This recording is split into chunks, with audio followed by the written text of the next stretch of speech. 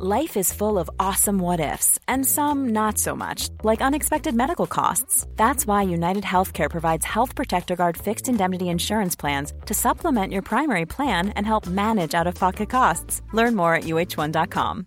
This is Paige, the co-host of Giggly Squad, and I want to tell you about a company that I've been loving, Olive & June. Olive & June gives you everything that you need for a salon-quality manicure in one box. And if you break it down, it really comes out to $2 a manicure, which is absolutely insane. It's also so easy to get salon-worthy nails at home with Olive & June. The difference between how your nails used to look when you did them yourself and now with the Mani system is a complete game changer. The best thing about Olive & June, too, is it's a quick dry. Dries in about 1 minute, lasts for 5 days, and full coverage in up to 1 to 2 coats. Visit oliveandjune.com/perfectmani20 for 20% off your first system. That's oliveandjune.com/perfectmani20 for 20% off your first system.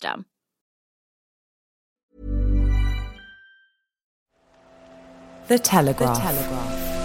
Podcasts.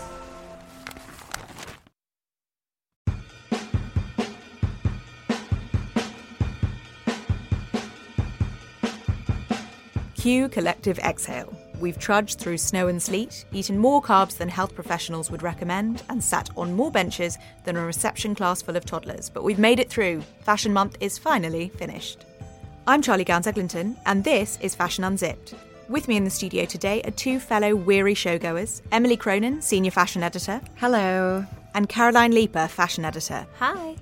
Today we'll be sharing the good, the bad, and the controversial from a long month of catwalks. As the final city on the Fashion Week flight path, Paris is where the trends that have started to appear in other cities either crystallise or disappear completely. What trends did everybody spot? Emily, you spent yesterday in Paris on your birthday at the Chanel show and then Miu Miu. What did you love? Oh, yeah. I mean, that was a very happy birthday to me, although I'm still a little bit disgruntled that Karl Lagerfeld didn't, pop out of a cake at the end of the Chanel show. I mean, we did chat about that. I told him I expected it. But for me, I mean, first of all, I have to just own up to unmitigated pleasure in going to Paris Fashion Week. Like, this was my first Paris in years.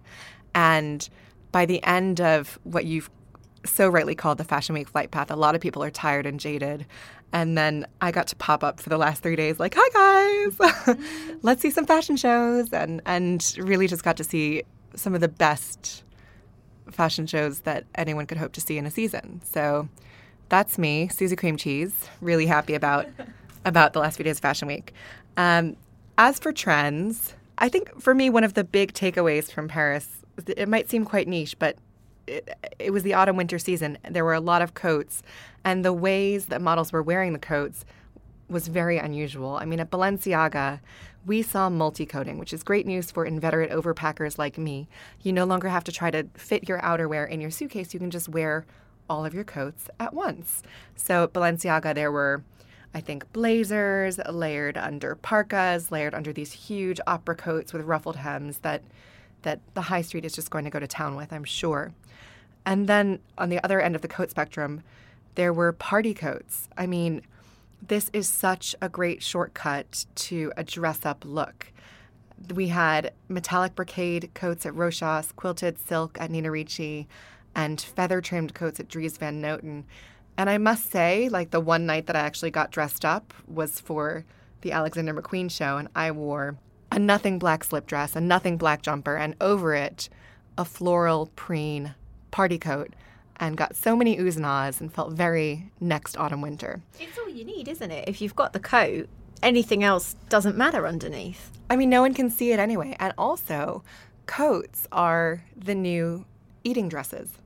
They're billowy, they're roomy, you can definitely eat and drink if you're wearing a party coat. We also just don't have the climate for party dresses. I mean, there's probably a month a year that you can actually go out in a silk dress.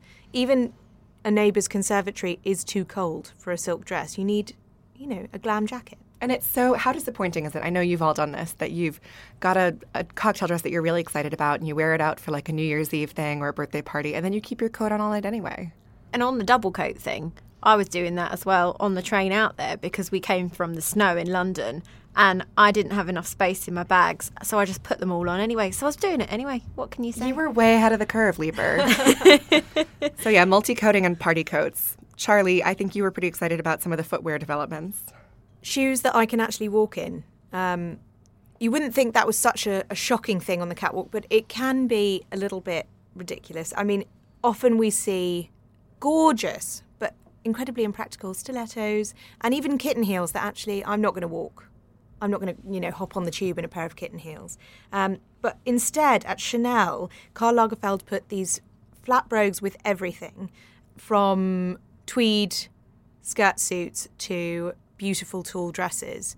And they looked fabulous. And we also saw at Saint Laurent, they did have a few spindly stilettos, but these kind of gorgeous little mini dresses that I can't imagine myself in, but still beautiful, paired with stomping boots, proper platform boots that these girls could walk in. And they weren't teetering down the catwalk, they were striding. And actually at Isabel Marant, they had a Western boot, but not in a costumey kind of sense of that word.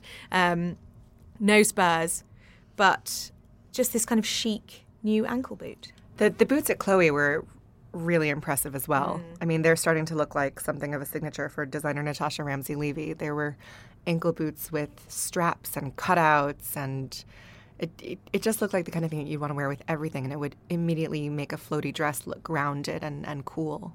It makes everything that you see in front of you look that bit more desirable when you see it with a shoe that you would actually wear it with as well. There's nothing worse than when you're watching a show and all you can fixate on is the fact that the model is shaking because she's almost about to possibly tumble in shoes that are really impractical and no one's going to wear in real life. You say desirable, I say modern. Like, there were a couple shows, which shall remain unnamed, where during the finale I actually noticed models like leaning against each other with those wobbly ankles just to make it down the runway. And you just think, that's not an empowered vision of femininity. That's not the way that anyone wants to be.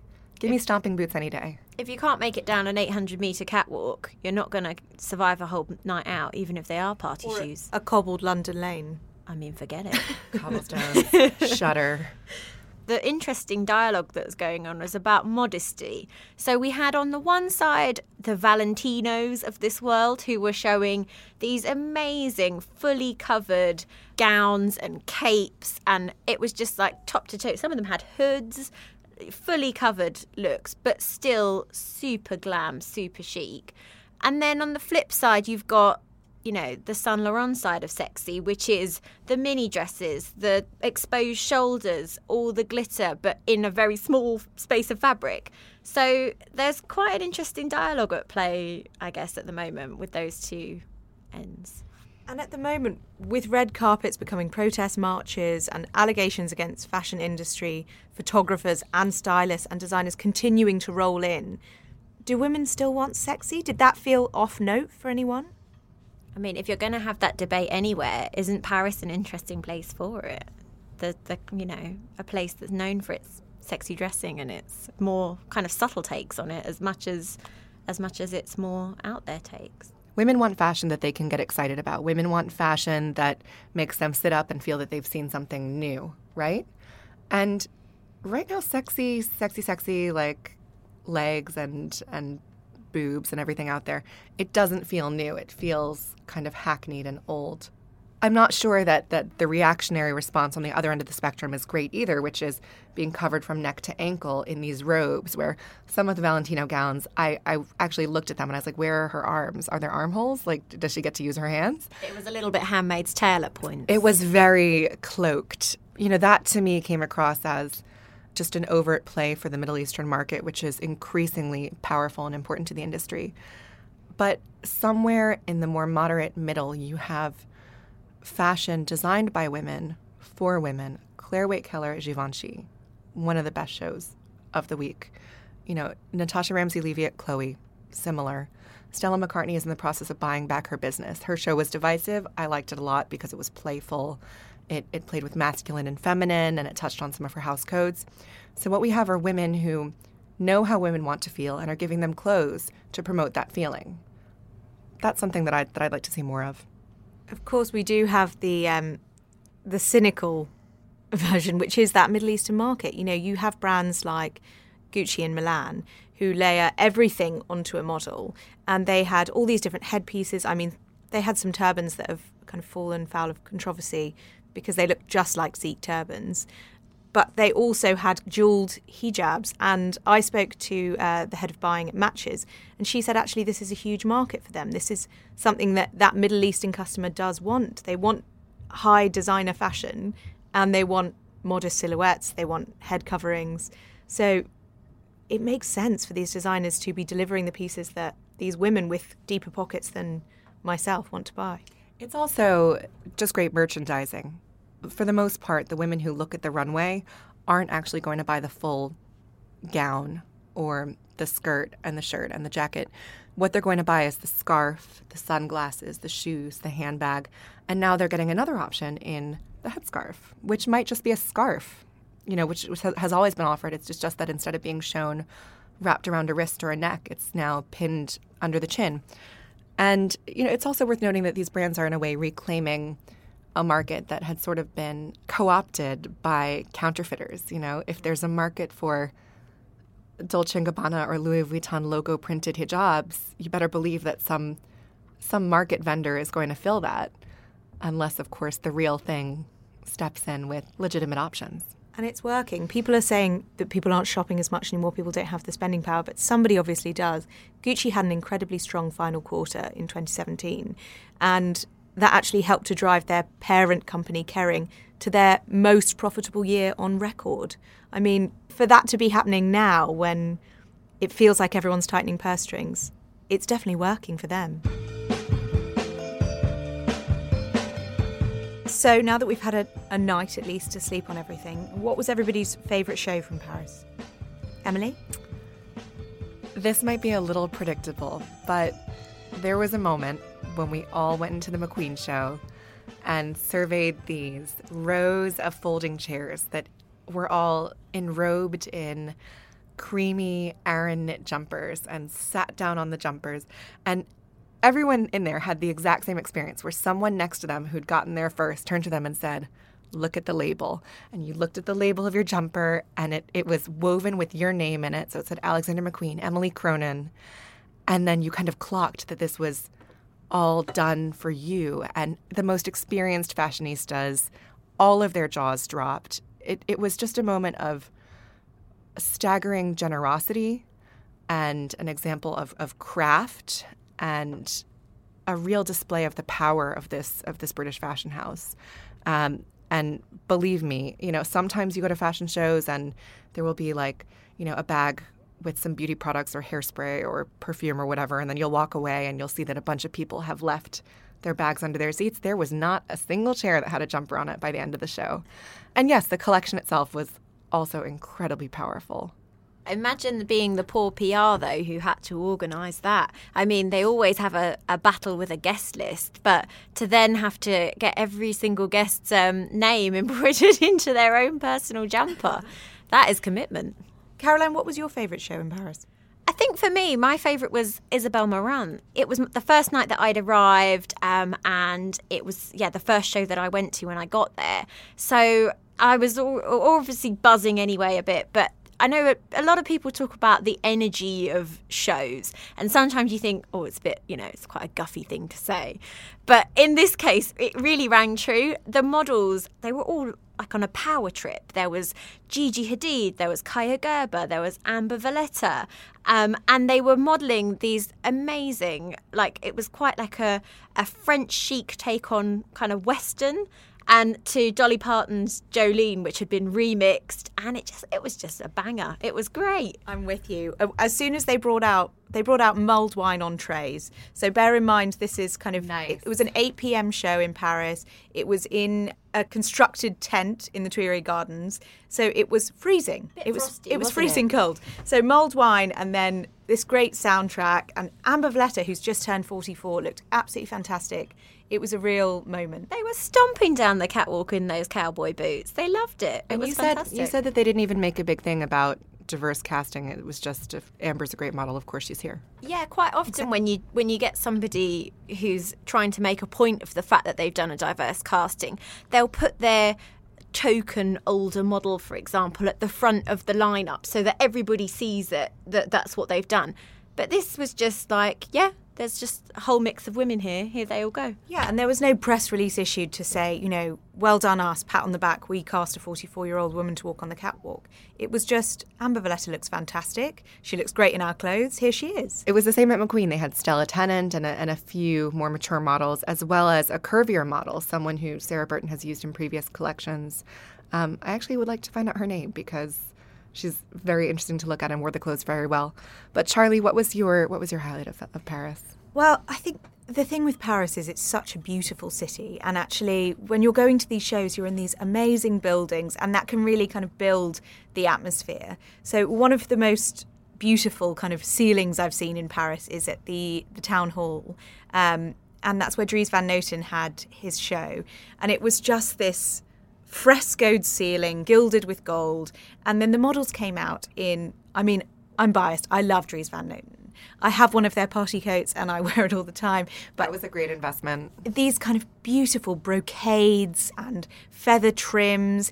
His prints this season, he'd actually hand-drawn in biro. So it kind of took on this really unusual modern element, but just beautiful clothes that I think so many women would want to wear because they're just great dressing up clothes, but actually in really wearable silhouettes. There weren't micro mini skirts or spray-on trousers. They were just fantastic clothes. You can read all of our lessons from Paris Fashion Week in today's paper and at telegraph.co.uk/fashion. And email us. We'd love to know what you think of the podcast. Tell us what you like, what you hate, what you want to hear more of, what questions you have about personal style or the fashion world. Anything really, just email us. We're on Unzipped at telegraph.co.uk. And if you haven't already done this, please subscribe and rate us on Apple Podcasts or wherever you listen to podcasts. It helps more people find Fashion Unzipped. The Oscars took place on Sunday night, and Caroline, you drew the short straw and sat in the office for the overnight shift, reporting on the red carpet as it happened. Now, unlike the Golden Globes and BAFTAs, actresses didn't dress in black in support of Time's Up. What were your takeaways? I think the overarching theme, there definitely was a feeling of people paring things back a little bit. There wasn't quite as much over-the-top embellishment. There wasn't quite as much fabric and maybe a few less diamonds than there have been in previous years. But that's not to say that the fashion took a backseat at all. Like, there were still so many different highlights. I think I've got to kick off with Margot Robbie. So for her, it was a huge night because just before she came out onto the red carpet, they also announced that she has become a Chanel ambassador. So she was wearing Chanel, like a couture gown by Karl Lagerfeld on the red carpet. Chanel wedding gown, it looked like. It did look very bridal, this is true. It was kind of a very simple white column with this, I don't even know how to describe it. It was like a sash almost. Yeah, it was like a diamante kind of crystally, sash across the top to make it into a bit of a Bardot off-the-shoulder vibe.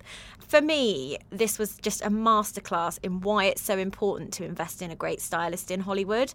So she's worked with Kate Young, who is fantastic and also looks after, Natalie Portman, Selena Gomez, some other really big stars. She's worked with her since 2016 when she kind of broke through for the Wolf of Wall Street. And over the 2 years, the two have worked together to really build up Margot Robbie's fashion credentials. So it's quite a gradual process. You have to kind of introduce brands along the way and build up that momentum around somebody. And it's just proof that if you get that styling journey right, it can actually pay massive dividends because you can get this fashion reputation and these contracts can come your way. So for me, that was just really interesting to see the business behind the red carpet going into that look. How much could a contract like that be worth? I mean, millions, surely. Is it just a red carpet ambassadorship? Is there a fragrance? I mean, well, they haven't announced specific details as to what this partnership will look like as it develops more, but it certainly has spawned some red carpet looks already. The after party, she was wearing Chanel again. Like, it is a firm partnership now. But then, when I look at other clients that Kate Young has had and also helped with this same kind of trajectory, Natalie Portman's been a Dior ambassador for several years now, and she does perfume campaigns and again, like that's another great job that's come off the back of just being a very stylish person on the red carpet. And also Selena Gomez with Coach. Selena's designed her own bag line for that brand, again, off the back of campaigns and working together and building that relationship and that reputation. So, yeah, that really just showed for me how it's all just one big business. And this did give us an opportunity to enjoy some of that kind of old-fashioned red carpet glamour again. I loved Saoirse Ronan's pink Calvin Klein dress. It paid homage quite directly to a dress that Gwyneth Paltrow wore in the 90s. And this big pink bow at the back, it was off the shoulder. It was so feminine. It was so almost saccharine, but beautiful. And I think after all that black on the red carpet, I just loved it. I spoke to her stylist, Elizabeth Saltzman, earlier on in the week, and she was saying, you know, this is going to be a really interesting one because it's kind of a straddle of the classic beauty and modern simplicity. And her quote to me was that a pretty dress isn't always the most memorable choice you can make.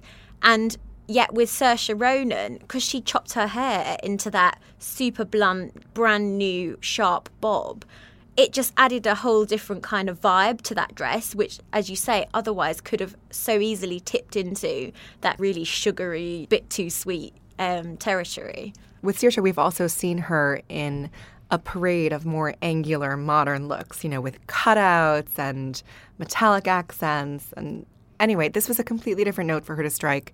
I thought the color could have been a little bit stronger, but there was something so girlish and delighted and almost innocent about it. Like, here I am at the Oscars for this film that I love. I also really appreciated that it nodded at the pink prom dress that she wore in a pivotal scene in Lady Bird. That was really well done. But as I was looking at the pictures, I was thinking about something else that you told me. Because, Caroline, didn't you sit next to Elizabeth Saltzman at the Halpern show at Fashion Week? Yes, I did, yeah. And they hadn't decided until 2 weeks before what exact colour they were going to pick. So before the BAFTAs even, she said that they were laying on the floor looking at swatches and still trying to decide which way to go with it. Do you think they knew that they were doing that dress, though? They must have. She told me they had the sketch in place, so the silhouette and the designer, which was Calvin Klein, they had that in place about 4 or 5 weeks before. But yeah, up to 2 weeks before, they still had 2 sketches that they were not quite sure which one to go with, and also 2 colour swatches. So don't you want to see the dress that they didn't choose? Oh, yeah. I want to know what the other colour swatch looked like. I mean, what's on the cutting room floor of the Oscars? Maybe it was black. Maybe it was, you know, a black dress backup. Just in case they changed it to Time's Up. I think the other person we've really got to talk about is Frances McDormand, who obviously won the Best Actress award. For us in the office at probably about midnight at this first point when the people were arriving on the red carpet, we were kind of like, where is she? Why hasn't she arrived? This is a Best Actress nominee. Everyone kind of thought she might win. And she didn't go on the red carpet, which was such a big statement in itself. I mean, she's always, along the journey with this film, she's been saying she's not into, you know, traditional red carpet glamour. She didn't wear makeup at the Golden Globes. She wore her own pink bedtime slippers under her outfit at another awards show. So she's been playing the red carpet rebel all along. And then she just didn't even turn up on at the Oscars red carpet. So for those of us sitting there ready to write some commentary, it was a real tumbleweed moment. Where did she go? So the first sighting we actually got of her was as Jimmy Kimmel started to open the show. And yes, she was just sitting with her co-stars, but she was wearing a Valentino dress. And it was only when she got up and accepted her award that we got to see that, which was very interesting. Oh, I'm sure Valentino were thrilled to be deprived of that red carpet opportunity with their Best Actress winner. But I mean, have you ever heard of such a thing? A Best Actress nominee who doesn't want to showcase what is supposedly in the media the most important fashion decision she'll ever make? Well, I think she was more interested in showcasing her speech, should she win.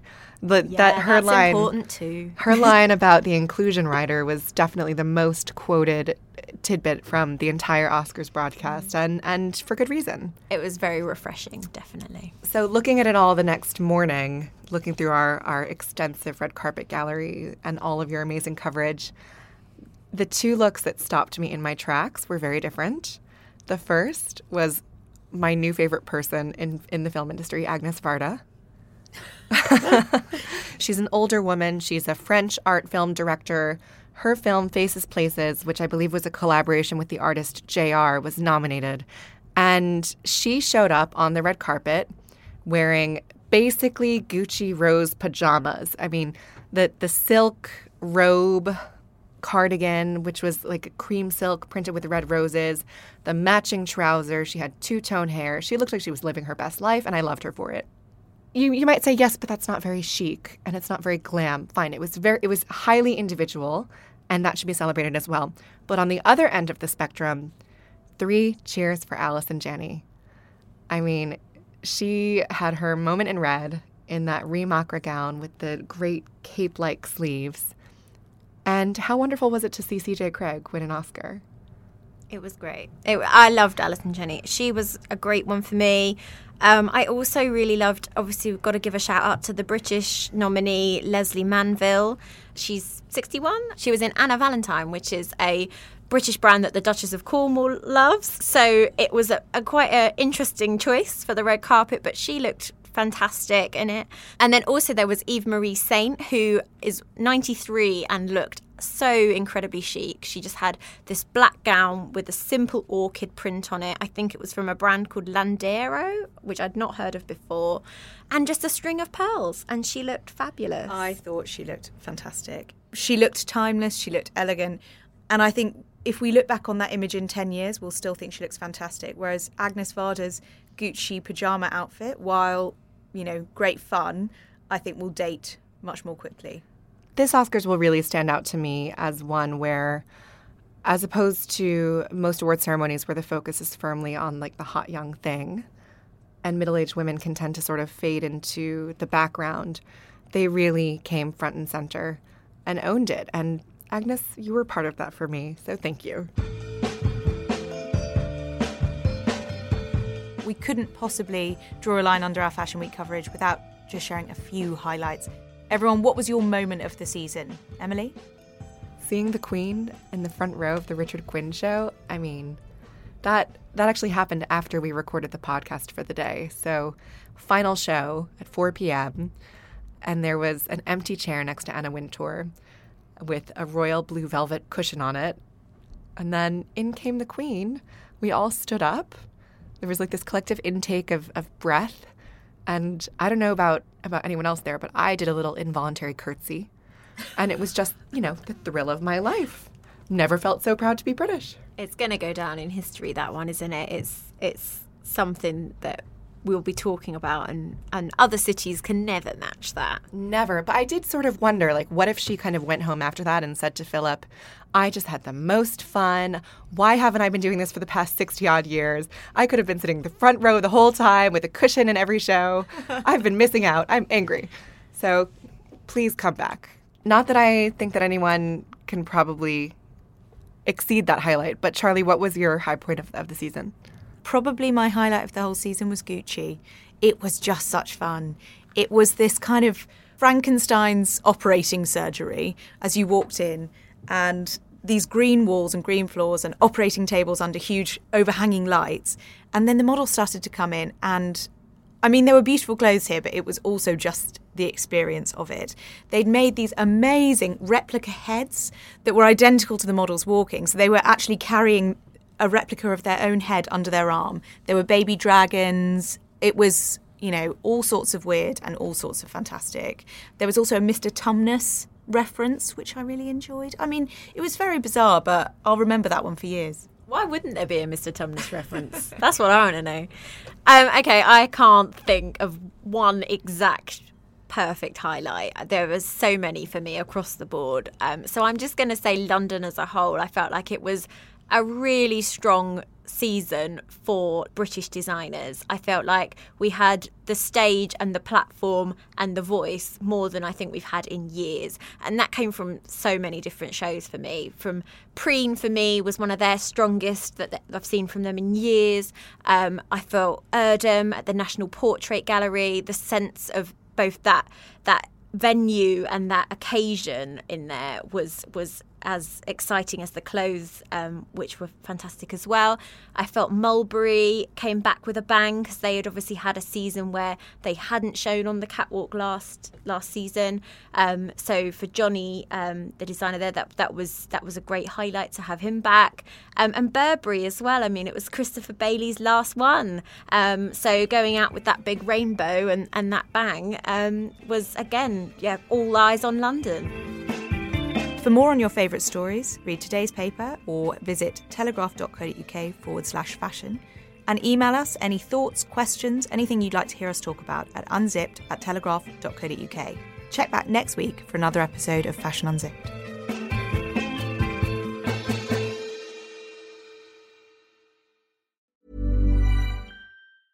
This Mother's Day, treat mom to healthy, glowing skin with Osea's limited edition skincare sets. Osea has been making clean, seaweed-infused products for nearly 30 years. Their advanced eye care duo brightens and firms skin around your eyes, while the Golden Glow Body Trio nourishes and smooths skin all over. Go to OSEAMalibu.com and use code MOM for 10% off your first order site-wide.